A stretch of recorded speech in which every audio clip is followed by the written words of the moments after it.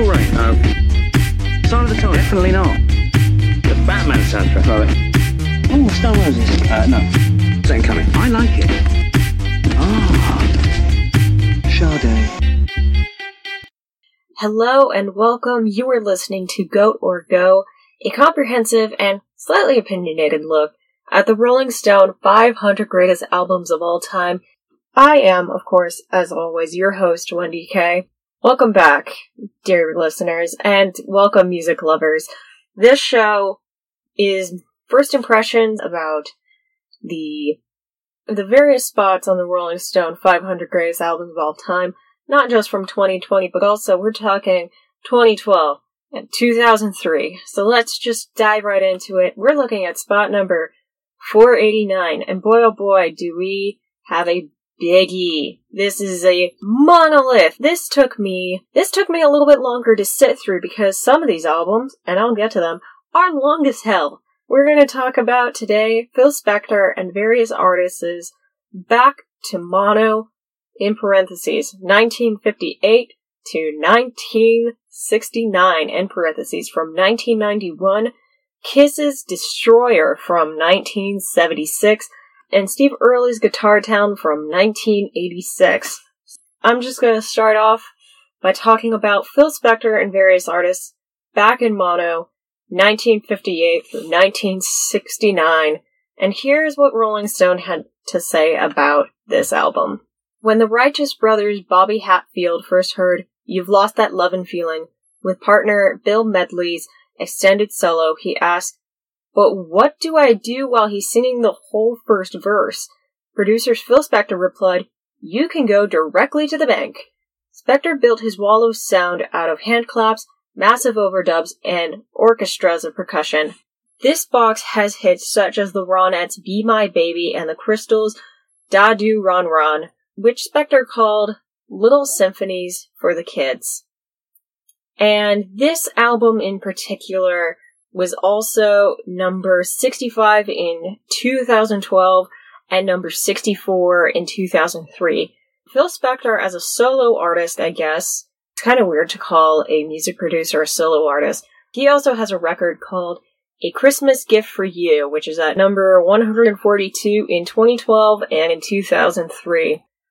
A very significant drop for this compilation album. I question this album in particular because this album, I'm not even entirely sure that this is an album. If you try searching this up on Spotify, this album is an entire playlist. So I listened to an entire playlist, and let me tell you, this playlist is about 3 hours long. This is a long fucking playlist. So if you just did not have any clue who Phil Spector was, or you have heard the hits such as Be My Baby, which I have talked about with the Ronettes previously on this podcast, if you want to listen to my opinion about the Ronettes, you can go check out episode 494, where it's presenting the Fabulous Ronettes from 1964. But this playlist not only covers the Ronettes, or the Righteous Brothers, or Darlene Love, or the Teddy Bears, it is every fucking person who probably has ever worked with Phil Spector in his career. It is a massive undertaking. If you wanted to know what Phil Spector and what the Wall of Sound was, but you didn't want to sit down and listen to all of the Ronettes, well, you are in for a treat because you get to listen to the Wall of Sound, the brand, the identity, the baby of Phil Spector. This album truly shows how ever-present this man was and how revolutionary this dude was. The thing about Phil Spector, and the thing that I kind of took away from this album in particular, is that the artists do not matter. I'm gonna repeat that again. The artists do not matter. The singers It doesn't matter who they are. The band members, doesn't matter. Anything that you wanted to know about their music, it all centers around this one guy and his brand. And his brand is loud, lavish, expensive sounding sound.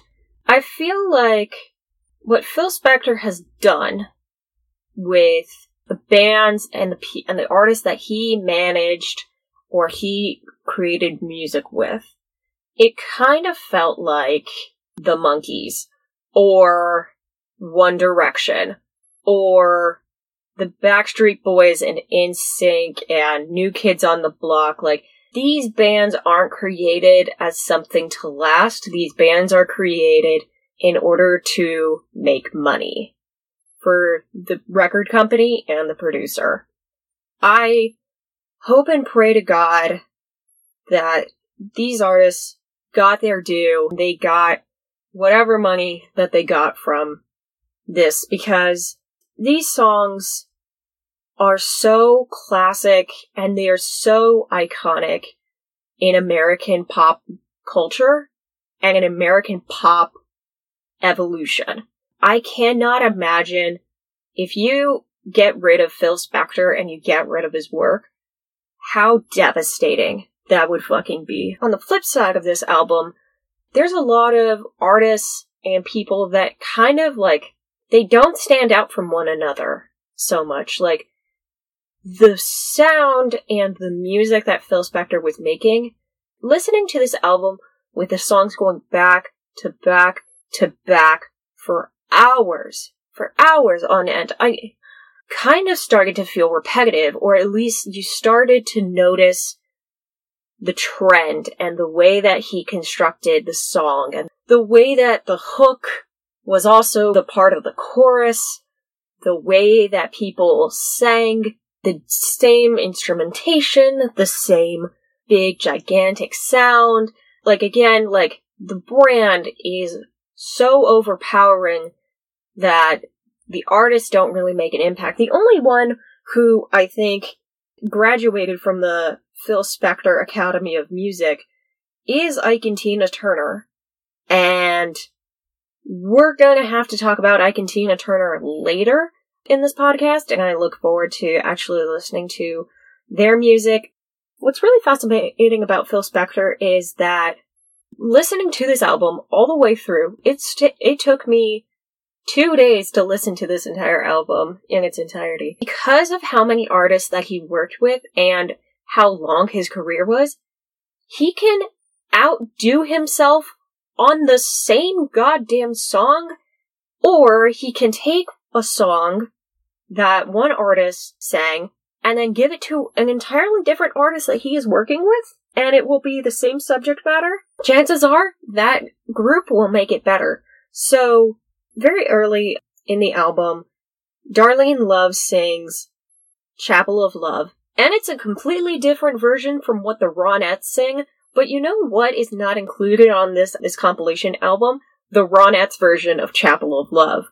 But the song So Young and the song Not Too Young to Get Married are the same fucking song. They are the same song, but with two different artists that Phil Spector picked out and was like, you're gonna make this song even bigger. So he is making money on top of money, and that is brilliant. It's so fucking brilliant. It's almost sleazy, but I cannot knock the hustle of fucking that. Like, I can't imagine if this producer went away, like, what would happen to pop music and pop culture. There were two musicals off the top of my head that I think directly are inspired by Phil Spector and his music, and that is Hairspray and Little Shop of Horrors. There is a song talking about bringing a boy uptown and him not having to care about life downtown because now he's successful when he's with his baby and everything. And it was just like, oh, so this is Skid Row. This is Alan Menken and Howard Ashman listen to this uptown song, and that's what Skid Row is. Cool, great, awesome. And not knocking that. There was also a couple of songs that I was like, this is a Phil Spector song? Really?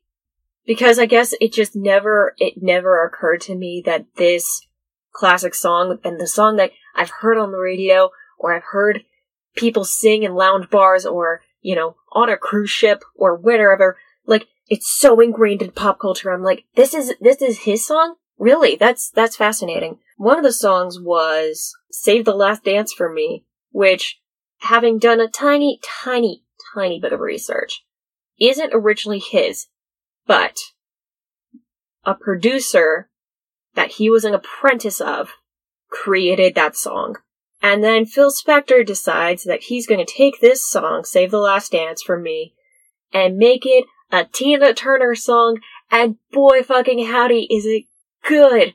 It is so goddamn good. And then Michael Bublé does a cover of it? Goddamn. Wow. Wild, fam. Great time. And then I feel like around this time, he got on board with some surf guitar, and the Crystal song, Dadu Ron Ron, those words and stuff, they sound like they could have come out of a Beach Boys' mouth. And I wouldn't be surprised if I'm not wrong about that. Also, I want to give a shout out to the line, "There goes the bride as she walked out the door," or something very similar to that line, because I heard that, I was like, oh, it's My Lucky Ball and Chain by They Might Be Giants. But obviously that line is also influential too, from Phil Spector. Another standout moment from this album was the cover of Zippity Doo-Dah, which, it's a good cover. This is the job of a good cover. I'm very familiar with the song Zippity Doo-Dah because of Disney, and I think this cover of it makes it something entirely different. And if you played this version of Zippity Doo-Dah, I don't think you would associate it with Song of the South necessarily, but then you would have to associate it with Phil Spector, and that is, an entire problem all into itself. So you have a cover made by a producer who is a murderer from a movie that Disney doesn't sell or showcase in any way, shape, or form because of how racist it is, that is included on a ride that is going to be turned into a completely different refacing and reimagining to the movie that had the first African-American princess in Disney history, which the song being inspired by an old racist minstrel song, like bad idea upon bad idea upon bad idea upon bad fucking idea. Oh, the history of Zippity Doo-Dah is, I would look it up just a little bit if you're really interested. I know I'm getting off on a tangent, but yeah, Zippity Doo-Dah, grinds my gears a little bit. My oh my. It's a time. Speaking of something that doesn't age very well, there is a song on this album called He Hit Me and It Felt Like a Kiss, and it is just as bad as you fucking think it is. It's one of these things where it's I'm not sure how this flew back in the day. I'm not sure if, people thought it was okay, but, listening to it with a modern audience lens, this song does not sound romantic, it doesn't sound playful, and it's really weird that the first time that I've heard the lyrics, He Hit Me and It Felt Like a Kiss, was from a Lana Del Rey album. And now we're having some problems with Lana Del Rey. At least I can see where Lana Del Rey got her major inspiration from. Oh, buddy, what an inspiration. Wow, this is rough. Just wanted to mention those things because I had a feeling it was going to come up. I just wanted to bring it out there. I wanted to talk about it, to discuss it, because, as a first-time listener of this music, I think it's important to kind of talk about things that make me uncomfortable, and, I just want to put it out there that, for some things, I'm not supposed to take it with the modern audience lens, but you know what? I can only live in the present. This music is going to keep being revisited and keep being looked at, And so we have to be critical about the art that we consume and the things that we look at. And I don't think that is a political ideology. I think that's just a fact of life. Anyway, off of my soapbox. So would I say that this playlist, I'm not going to call this an album, it's a playlist. You can find it on Spotify. Would I say that this playlist is a greatest of all time? Yeah. Yeah. This playlist is massive. And I think it is so important to listen to this. Just to get, like, the tip of an iceberg of knowledge about what this music is. And then do your own research about, you know, either, like, the way that the music was created, the way that the sound was created, who Phil Spector was, who any of the bands were, any and all this information. But if you just came here and you wanted to spend some time and listen to Phil Spector music and just have something to listen to, this is a fucking great album to fucking listen to in a car ride.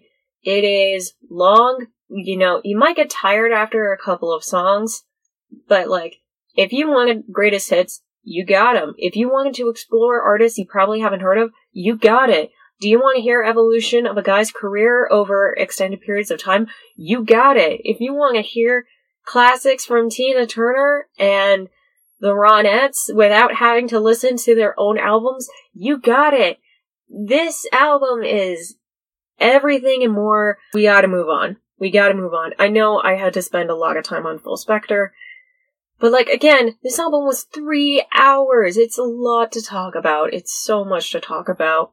So don't hate me when I don't really talk about the other 2 albums, because one of them I've already talked about, and that is Kiss's Destroyer from 1976. If you want to know my thoughts and opinions about Destroyer, go check out episode number 496. I first want to start off by saying that if you remember, dear listener, I made the comment about when I was first listening to this album, and I just want to iterate that listening to this album very early in the morning is a mood. I don't recommend it. I would say give yourself at least a coffee break before diving into this album.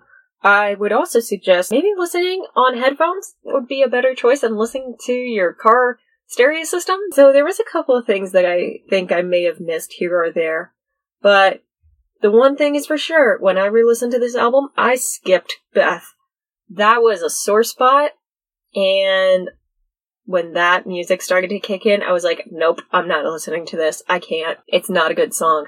And you know what? My listening experience of the album, so much better. So much better. I didn't realize, speaking of my car stereo system, I never noticed that Wanna Rock and Roll All Night is in the beginning part of Detroit City Rock, which I think is really wild. And also, when I thought that I didn't know a Kiss song, I obviously know that song. It's on every 80s radio station, but it's not the Kiss version. It's the Poison version. Not sure exactly why that version is somehow more popular than the Kiss version, because Kiss is big all into themselves, but whatever, it's fine. I love that little tidbit. I love that little prelude before getting into Detroit City Rock and that start of that concert. I also have never noticed the kid laughing in the God of Thunder song. It was so weird. It was such a weird detail, but you know, like, kids keep coming back into this album, especially that child choir in Great Expectations. So, like, I'm not exactly sure what the voice of a child is really doing and on these Kiss records. I have questions that I don't know if I want to know the answer to. Yeah, that was a very strange little detail. I loved re-listening to the song Do You Love Me. That song actually grew on me. I'm not gonna lie. I think it fit better into the narrative once I took out Beth. To the album closer, not a weird turn that you had to drive back from. So I got to really appreciate the line, love their 7-inch leather heels. The theatricality of Kiss is incredible. And the album closing with, like, concert goers just having a good time and being happy. This album is a really good concert album, I'll say that. It also really sold me on Kiss must have been a really fun band to see live. Like, I can imagine, like, just it being so over the top with its lighting. I imagine a lot of, like, maybe red lighting, or just bright, like, audience flashers during, like, key moments. I imagine, like, the makeup being crazy, the costumes being otherworldly, and people just kind of losing their shit over good rock and roll music. Now that everybody in Kiss is old, and I don't think that they still tour or whatnot, correct me if I'm wrong, but damn, this album just kind of was like, I kind of wish that I was around to go to at least a Kiss concert. I guess I'm a Kiss head now, or what do Kiss fans call themselves? I don't really know. But I appreciate Kiss. I get it. It feels weird to admit that, but I feel like I get it. So, I'm actually looking forward to their next album, which I think is Alive! But yeah, that was the shocking thing for me in this recording of this podcast is, I like Kiss. Didn't realize I would like them, but here we are. And then finally, the last artist that I get to talk about today is Steve Earle's Guitar Town from 1986. This album is also at number 482 in 2012. And boy oh boy, boys, it's a country album. Here we are. So I don't know anything about Steve Earle, and listening to this album, I got the distinct feeling that this seemed like a very odd album to me. Yeah, I'm not a fan of this album. It's fine not liking it, I guess. I will say, dear listener, that before recording, I usually like to write all of my notes down so I can, like, take a look at my computer screen and fill in the blanks whenever my mind goes blank. I know I started writing notes for Steve Earle, and then all of those notes flew out the window. So, I had to re-listen to a couple of songs that stood out to me, such as Good Old Boys, and Someday, and Little Rock and Roller, and I did actually finish Down the Road.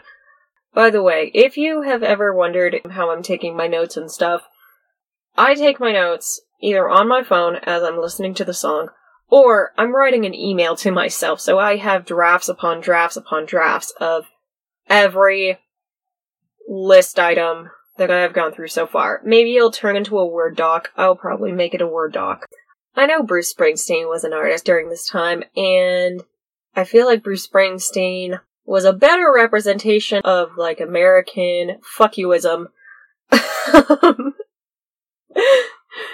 than the song Good Old Boys, which is a weird song because it kind of says, like, fuck the IRS and fuck banks and fuck these people. Like, fuck these bigger entities in society that have fucked over my family, have fucked over my life, have fucked over my brother who's now waiting for welfare, and I'm eventually gonna get there.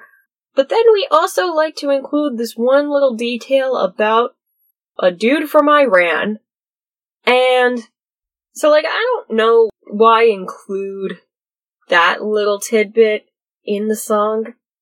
Unless, do you have something against Iranians? Would love to know. Please comment below. Let me know why you have a problem with immigrants in this country. A mentality that has unfortunately still been sticking around for a while. This album wasn't really my cup of tea. It wasn't something that I was, like, really looking forward to.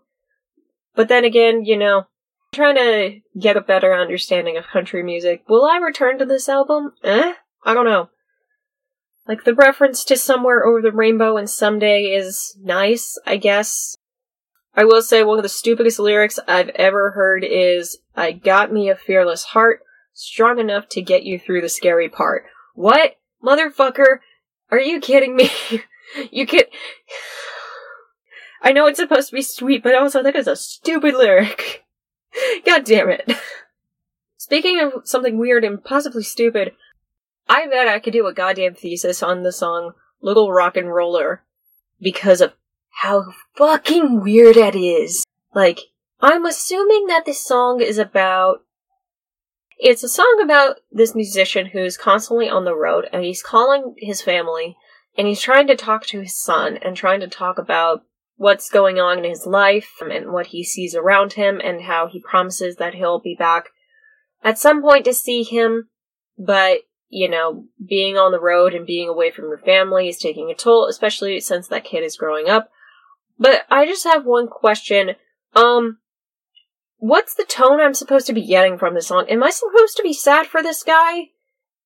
I'm also trying to imagine singing this song in concert. Like, it's such a singular experience.